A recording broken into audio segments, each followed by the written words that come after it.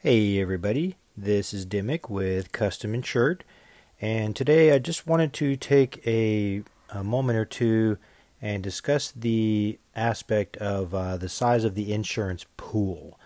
This is particularly important for businesses looking at group health insurance. So basically, the way it shakes out is a business is looking for coverage. Let's just pick a size 50 people. So they are basically relegated to being rated on the size of their pool when they're looking at insurance.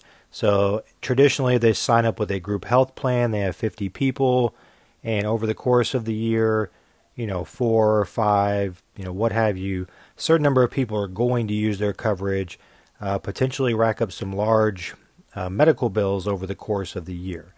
And what happens at renewal time, so now the insurance company is looking at this pool of 50 people in this example, seeing the claims that were used over the last year, and seeing this where they basically have to increase the premium to balance out the usage that was in that group.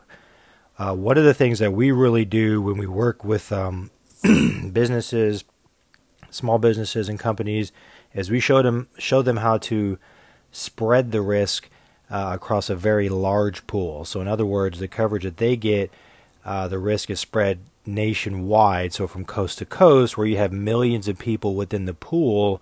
So anyone within their company uses the coverage, it doesn't affect, not only does it not affect those individuals, but it does not affect the company at large, because again, the risk is spread so broadly. So that's really actually a very good way that we're able to show small businesses and companies another aspect of how to benefit from their coverage in the best way possible, and that's simply by getting access to a larger pool, which helps them maintain much better premiums and renewals going forward.